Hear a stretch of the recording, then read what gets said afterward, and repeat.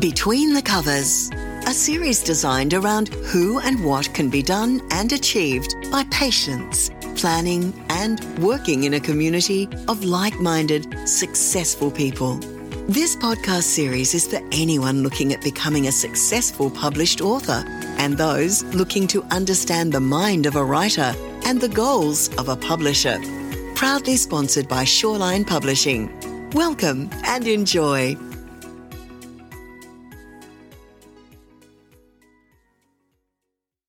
Hi everyone, and welcome to Between the Covers, the podcast series which I'm endeavouring to inspire you to learn more about our fantastic Aussie authors, dive into the process of writing, and discover perhaps just what goes on inside the mind of an author. Today, I have the great pleasure of chatting with Rosie La Rosa. Today, we're going to be chatting about her brand new book, It's Not Me, It's You. How are you going today, Rosie?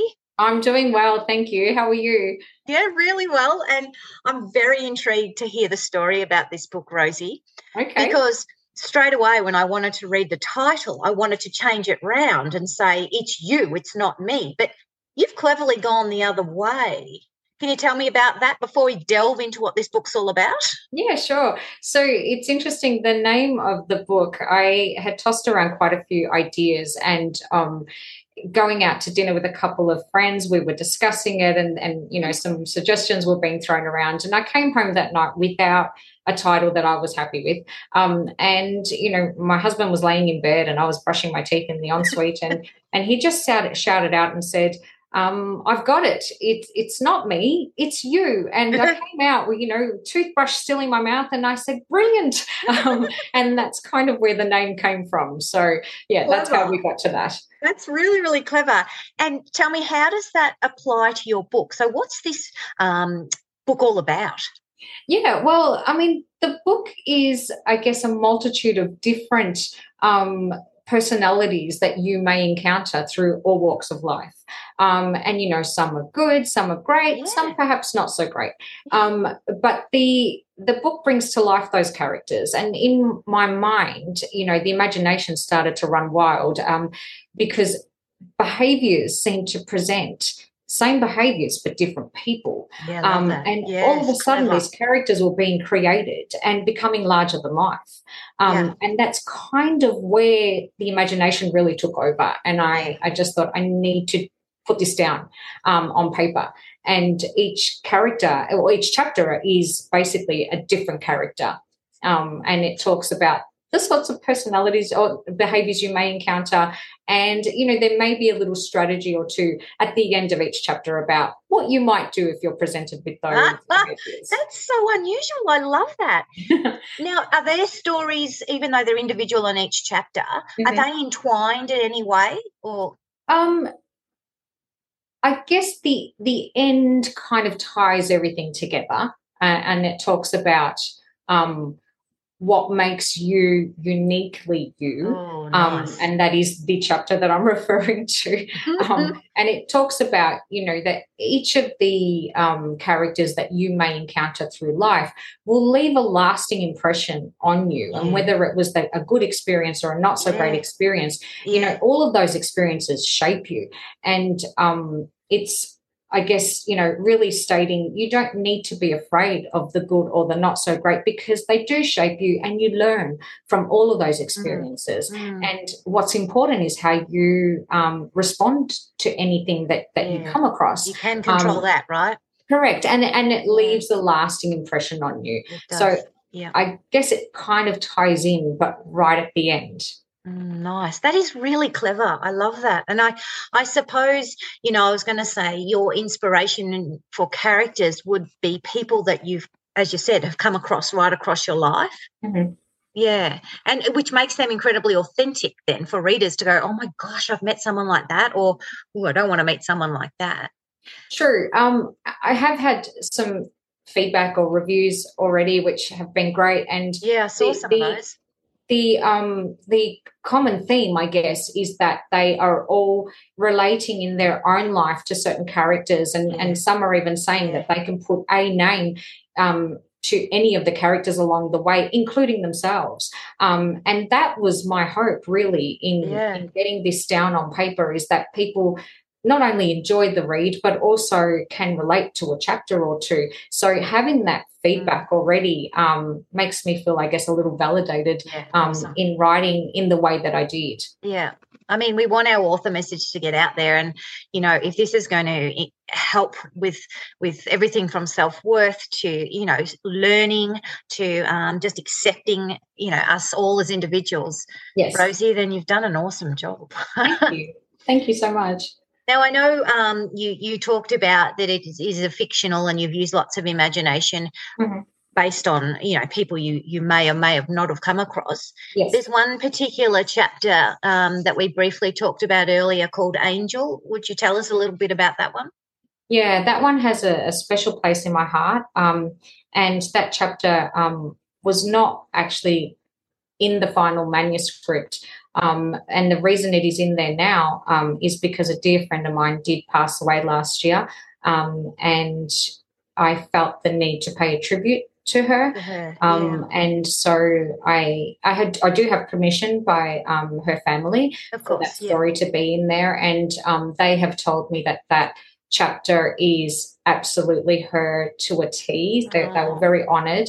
And the name Angel itself is quite special as well. It's very meaningful for the family. So, that one is quite close to my heart.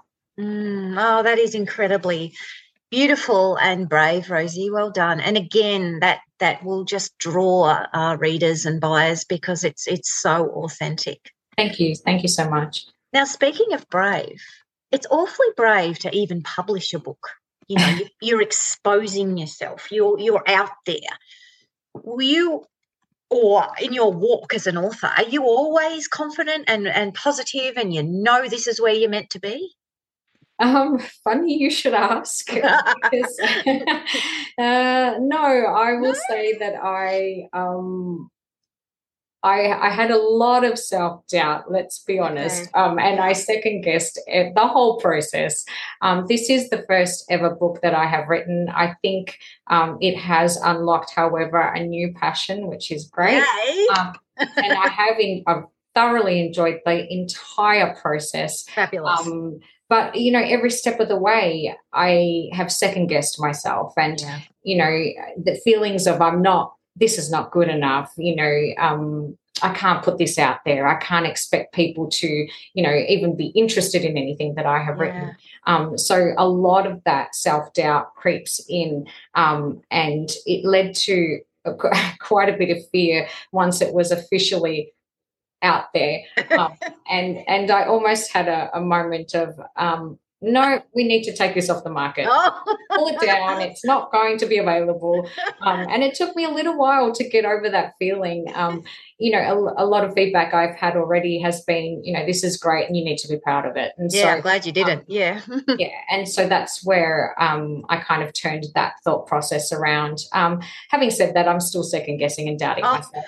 You will, I think, for the rest of your author journey, Rosie, and it's really refreshing. I mean, I feel sad for you that you feel like that, but we all do, and I think it's great for listeners to hear that, you know, just because our Insta profiles might look really, you know, positive, and we are positive, but it's those moments in the studio where you go, is anyone ever going to read this book? Absolutely. I mean, look at you now. People already are and loving it. And your reviews, as you said before, are quite fabulous. So I say good on you. Thank you. Now tell me, I think you've probably answered this quite well, but why is your book different? What does make it stand out? Well, if I go by what people are telling me, people who have read the book, is that they find that it's the sort of book that once you start, you can't put it down, which was really nice to hear. Yes. And that it's an enjoyable, easy read. And it's one that, again, just going off feedback, people have said, I don't normally read books and I couldn't put your book down. Brilliant. There is no better accolade. That's brilliant. Absolutely. And I was really pleased to hear that. And I guess what makes it different is that, you know, each chapter is its own story within itself. So you don't need to be reading, 3 chapters in, and then if you put your book down, I love that idea. and think, where was I up to? Yeah. You don't have to do that. You can read a chapter and then not go back to it for another week and then read the next chapter, and because each chapter is its own story. So, boy, that'll appeal to a lot of people because let's face it, life is too busy. Correct. Yes. Yeah, fantastic. Speaking of a busy life, like how are you? You've told me before you've got the bug now, which I'm loving. Yes. How are you fitting this author journey? What does the writing process look like for you amongst everything else you've got to do? Oh gosh. Well, I work full time, and I'm running around my teenage children, and I live on a acreage property with. We used to have livestock. We don't anymore, but I've got a sausage dog and she's adorable. And so, trying to manage all of that is not easy. No, so it is not. No. It's trying to find those downtime moments. And I guess, lockdowns really presented with an opportunity of, wasn't it? Yeah. I have some time on my hands, which is where the start of this process, I guess, happened. Yeah. And from there, however, it was getting little bits of time, in the evening. Everything else was done, and I'm, sitting on my lounge with the laptop on top of me, and I just went, okay, I have some time. It's time. Go. Making the most of that downtime, which was little bits here and there, but then pulling it all together in the end. Fabulous, fabulous. And are you already thinking or working on something new, Rosie? I am. And I'm really excited about this one. This one is the story of my father's migration from Italy to Australia back in the 1950s. And my dad is quite a interesting character, and he's had a hard life his whole life, even before coming to Australia as a young boy living in southern Italy.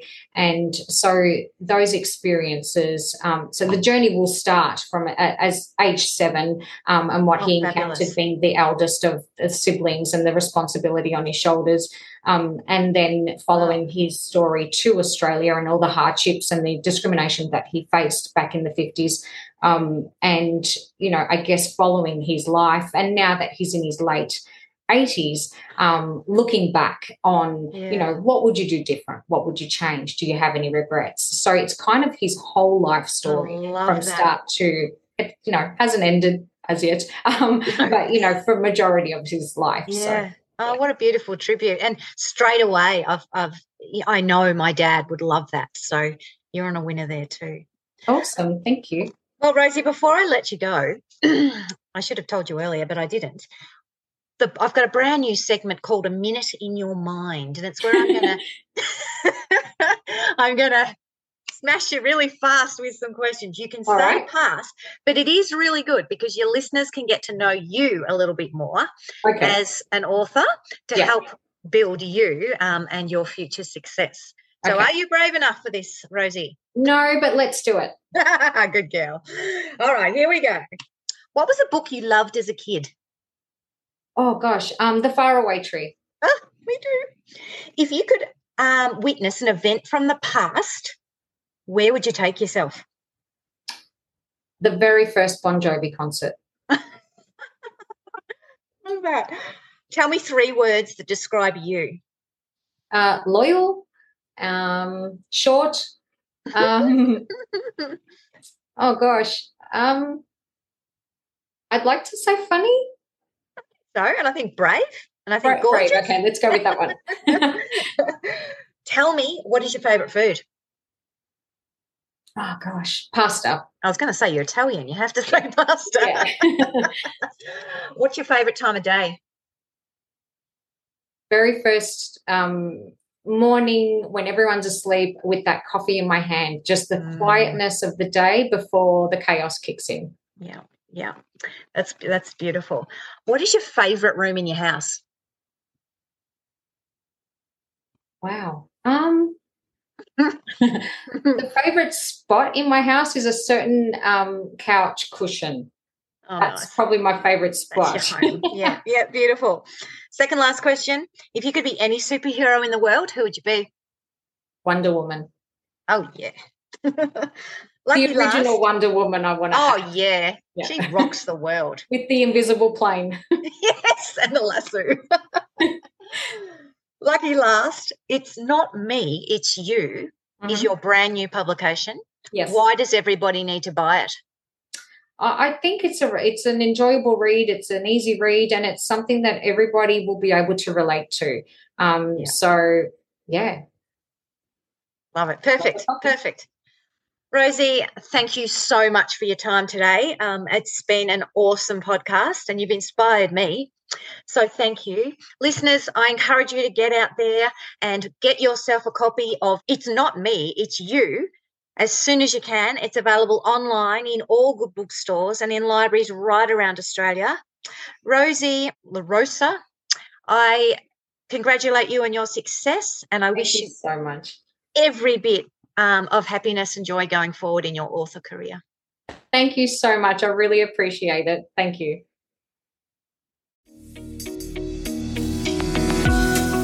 We hope you enjoyed this episode of Between the Covers, produced by Shoreline Publishing.